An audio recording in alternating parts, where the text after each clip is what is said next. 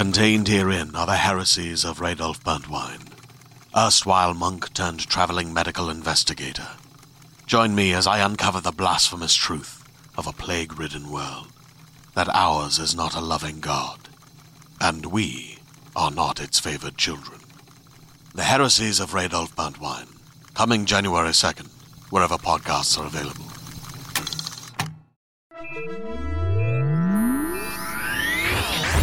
Lightspeed. Hello, and welcome to the Lightspeed Magazine Story Podcast. I am Jim Freund, your host. Lightspeed Magazine is edited by John Joseph Adams, and our podcast is produced by Skyboat Media. In this episode, we will hear Eden Royce's short story, Miss Beulah's Braiding and Life-Change Salon, as performed by Janina Edwards. This work is copyright 2019 and was originally published in Black from the Future, a collection of Black speculative writing edited by Stephanie Andrea Allen and Lauren Sherrill. It is used here by permission of the author. Eden Royce is a freshwater Geechee from Charleston, South Carolina, now living in the Garden of England. Her work can be found in various print and online publications including The Year's Best Fantasy and Horror, Apex Magazine, Strange Horizons, Via Literary Magazine of Black Speculative Fiction, and Podcastle. She's also a contributor to the Bram Stoker Award finalist anthology Sycorax's Daughters. Her debut middle-grade Southern Gothic novel, Root Magic, is scheduled for publication in January 2021. Find her at edenroyce.com.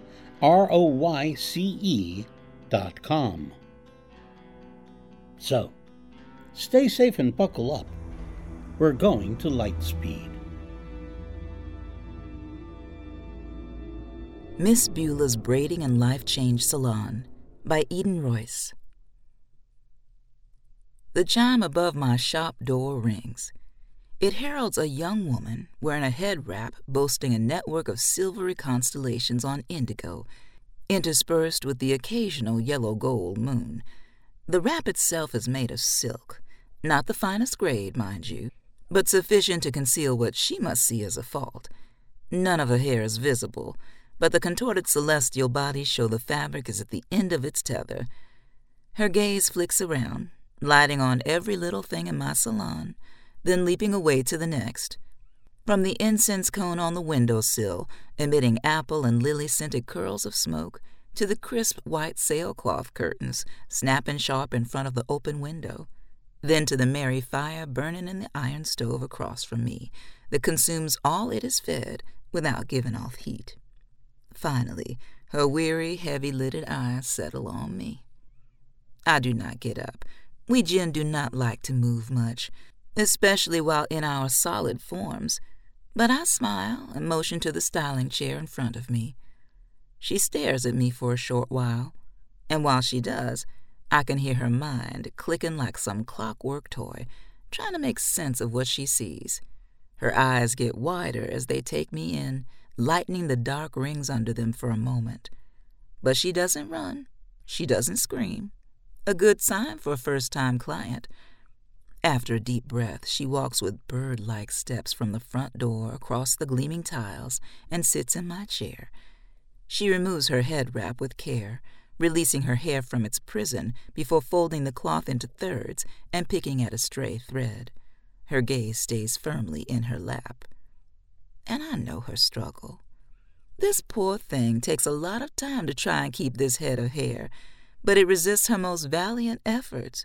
Every strand, every coil is a blessing and a curse.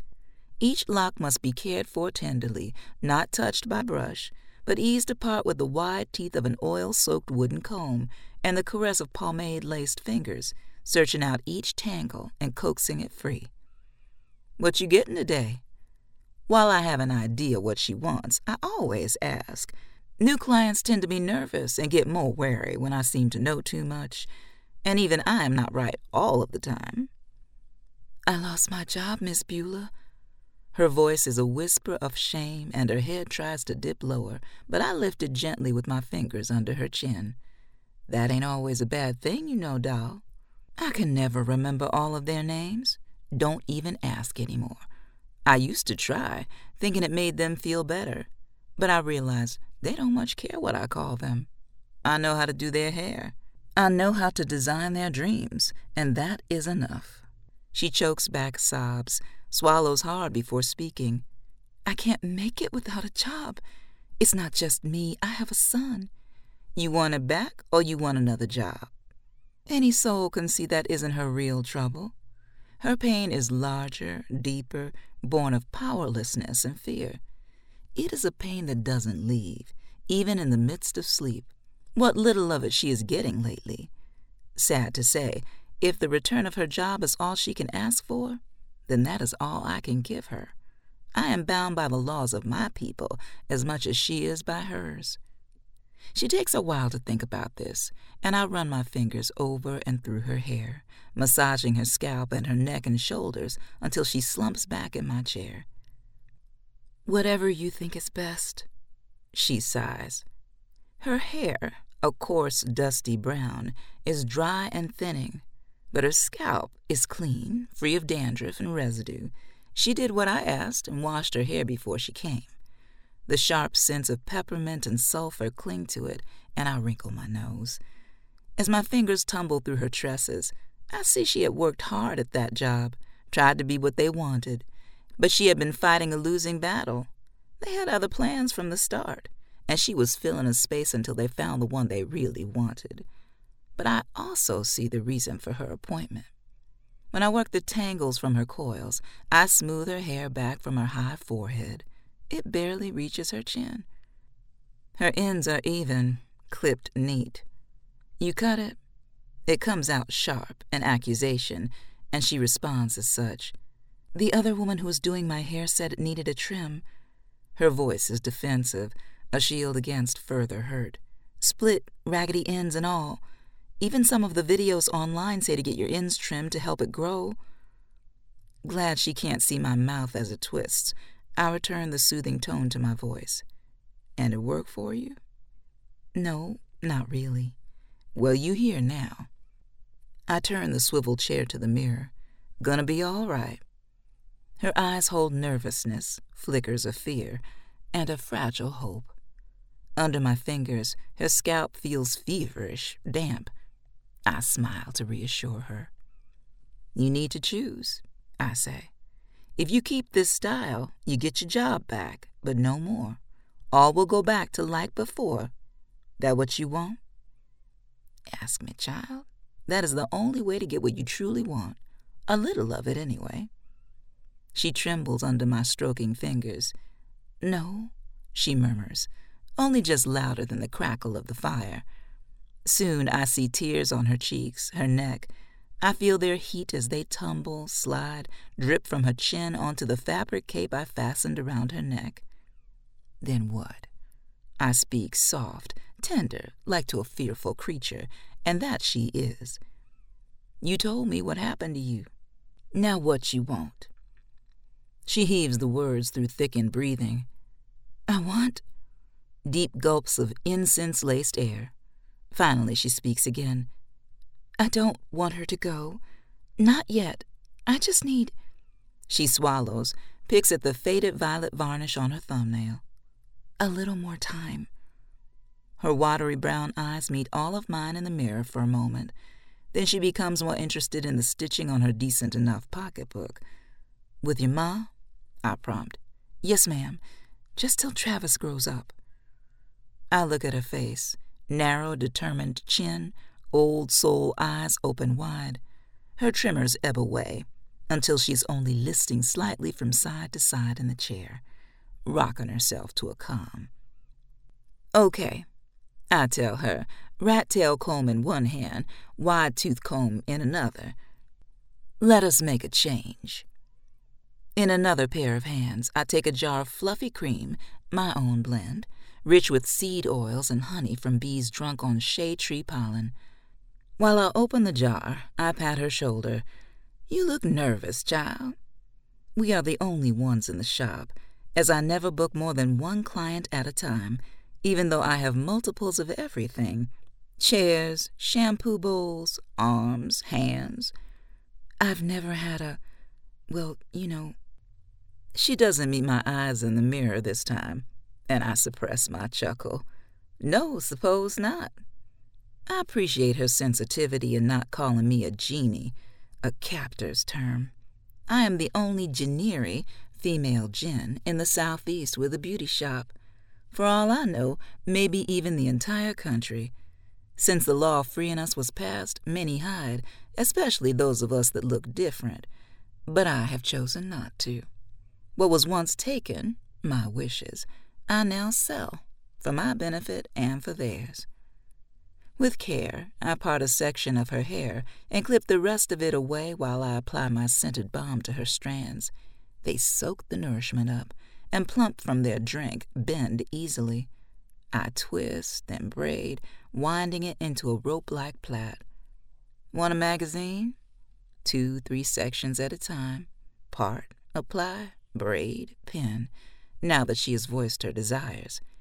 She tries to shake her head, but my fingers tighten against her scalp and she winces. No, I want to watch you work. I work on her for 2 hours, twisting and molding her hair into something new. Spirals and constellations on indigo. Once or twice she almost falls asleep, but her forward movement wakes her.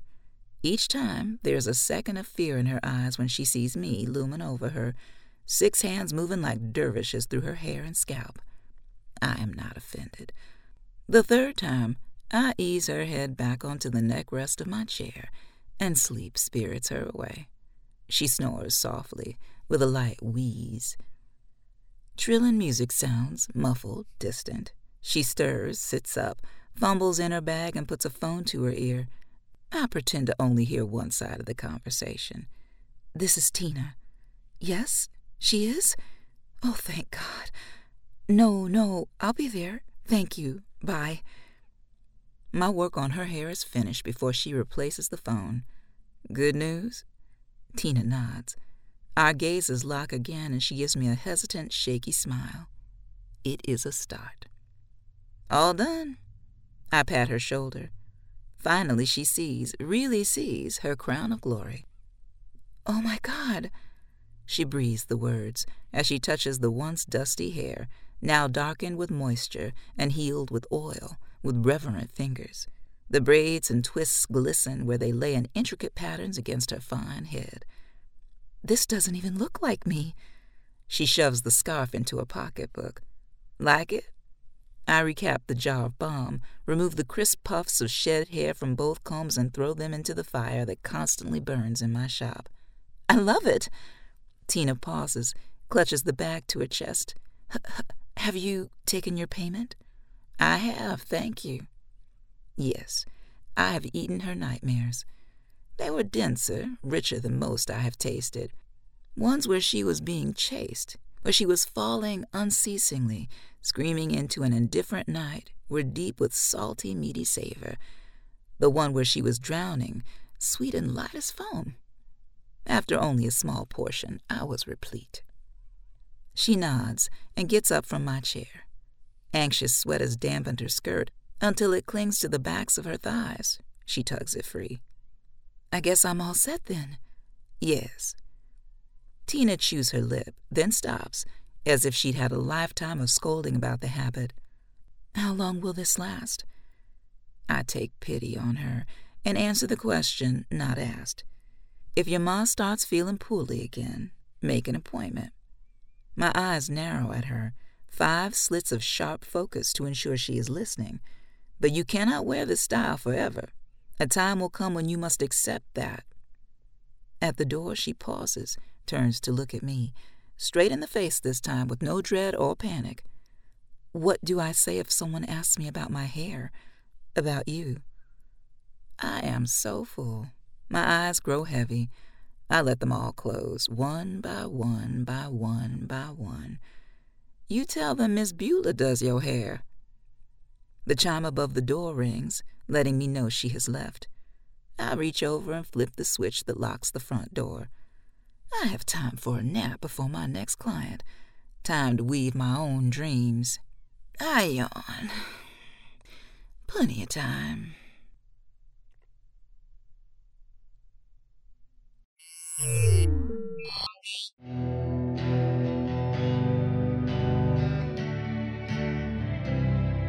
Welcome back. You've been listening to Janina Edwards narrating Miss Beulah's Braiding and Life Change Salon by Eden Royce. We hope you enjoyed it. If so, please help spread the word by leaving a review or rating at iTunes or the social media venue of your choice. Our editor is John Joseph Adams, and this podcast is copyright 2020 by Lightspeed Magazine. As a listener to this podcast, you know that we publish it and most of the rest of our content for free online. If you don't already support our Hugo Award-winning journal, please consider checking out our many options, including ebook subscriptions and recurring patronage via Patreon at lightspeedmagazine.com/support. Our podcasts this month are brought to you by The Dystopia Triptych, a 3-book anthology series edited by best-selling author Hugh Howey and award-winning editors John Joseph Adams and Christy Yant. Featuring stories by Carrie Vaughn, Shannon McGuire, Scott Ziegler, Tobias S. Backel, and many more. All 3 volumes are available now in both ebook and trade paperback, as well as audiobook, produced and narrated, like this podcast, by Skyboat Media. To learn more, visit johnjosephadams.com/dystopia-triptych. Skyboat Media, the most respected independent audio production team on the West Coast, produces the stories for this podcast. They are headed by the Audie and Grammy Award-winning narrators Stefan Rudnicki and Gabrielle DeCure. Be sure to check out their website at skyboatmedia.com. Post-production was by yours truly. Our music and sound logos were composed and performed by Jack Kincaid. Thanks for listening. That's all for now. See you on the Bitstream. I'm Jim Freund, wishing you cheers from all of us at Lightspeed.